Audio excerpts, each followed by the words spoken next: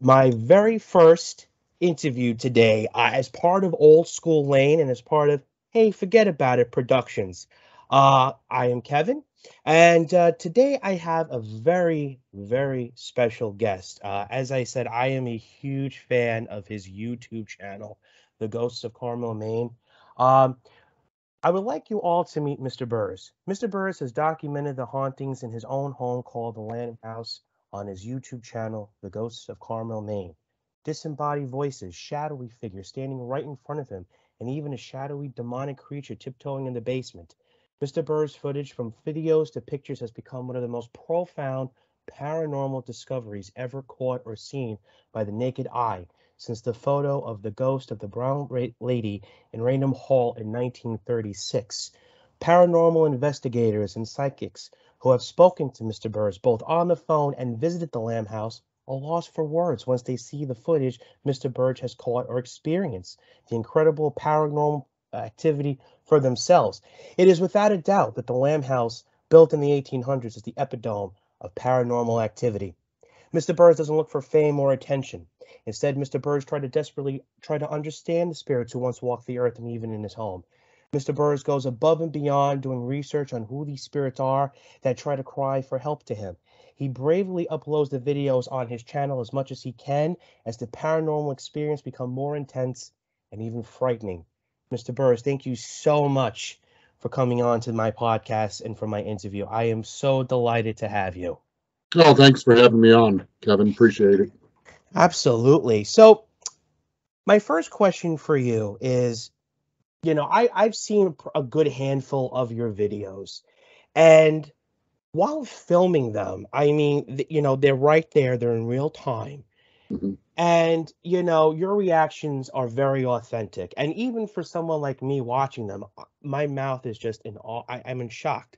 But while filming, has there ever been a time when doing an investigation that it became so overwhelming that you said, look, I have to stop this. I need to take a breather because Oh, it's yeah, just too much. definitely. I mean, that happens quite a bit. Uh, Really?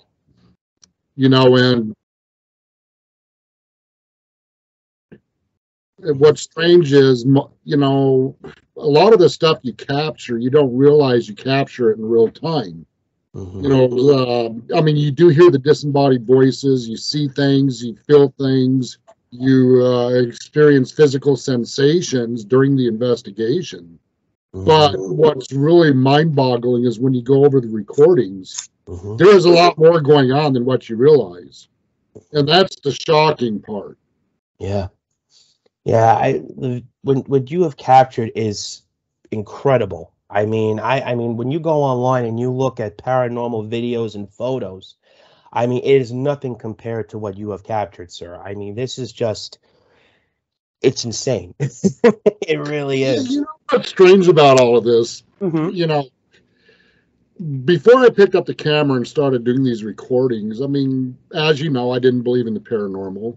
I Hmm. wasn't into the paranormal. I mean, I didn't. I've never watched paranormal shows. It was just something I wasn't into. But that Right. wasn't my cup of tea.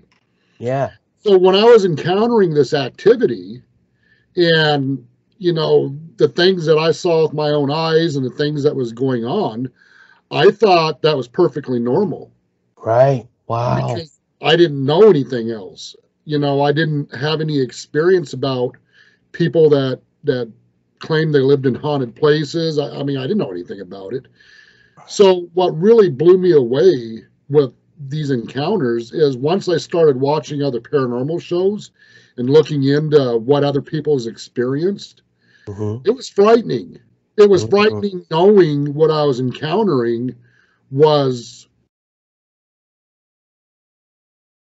Hmm. for you. Wow.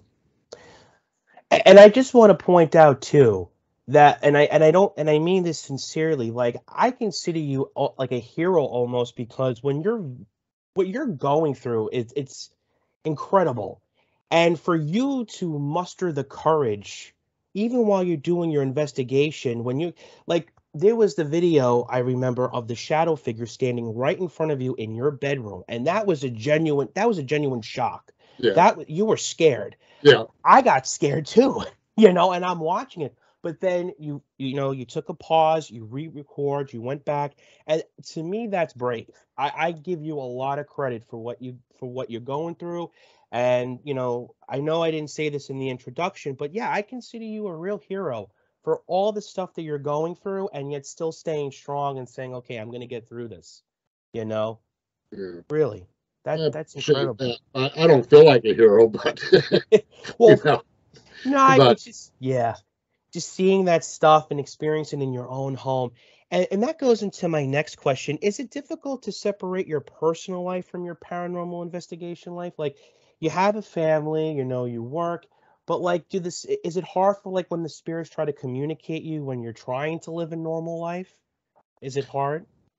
well, living in this house, it's not really a normal life. Mm, There's activity going on constantly. I mean, sometimes it's worse than others, yeah. and sometimes, for the most part, while living in this house, you can't really have a normal life. Yeah. I mean, when it's a haunted house, I mean, it's difficult. It really is. And do the spirits of the Lamb House, do they overstep their boundaries? My next question is, when they try to communicate with you and you're trying to live, and I know you said it's like a normal, not a normal life, but say you get up in the morning, you go into the bathroom to get ready for your day, or you're watching a football game right in the middle of a game, or even like you're going to bed. I mean, there's no, like, hey, don't do this, or hey, I'm doing this. We are the spirits aware that, hey, this I'm doing something private, or this is my life right now. Can you just, like, Yeah, I think some of the spirits respect, our privacy, but then there's other spirits that don't. I mean, they're Yeah. just going to act up either way. Wow. And that's the most difficult time, of course, is when they don't respect the boundaries. Yeah. You were saying, like, earlier before, like, it's a frightening experience, and I can only imagine. Um, And have you ever thought what your life would be like if the Lamb House wasn't haunted? Like, say you didn't have all of this going on. Have you ever thought, what would my life be like if I didn't have these ghost encounters? Well, I can only imagine it'd be like it was Yeah. before I encountered them. Yeah. I mean, it's been a life-changing experience encountering these Yeah. um, spirits and encountering this activity. It's Mm-hmm. definitely life-changing, but I was just telling my son just an hour ago before we got on this. My son's sitting right here. Mm-hmm. I told him that. I said, Michael, look, I'm really getting tired of doing paranormal investigations. Yeah. I said it's troubling, and you have your moments that you just get tired of it. You just want to get away from it all, do something different, and just walk away. But Totally. unfortunately, if you get so deep into it Yeah. and there ends up being spirit attachments Yeah. to you, it's not as easy to walk away from as it might sound. Right. Yeah. It sounds pretty difficult. You kind of don't know what to do with the situation or how to deal with it from there. Right. Right. And I remember you did a video when you were by yourself at the Lamb House, and that was pretty frightening. I remember watching that, and I was like, wow, that's just Oh insane. yeah, 72 hours alone in that Yeah. house. Yeah, Yeah. yeah. Never again will I stay in this house that long by myself. I and I couldn't believe it too. I was just like, wow. That's why, again,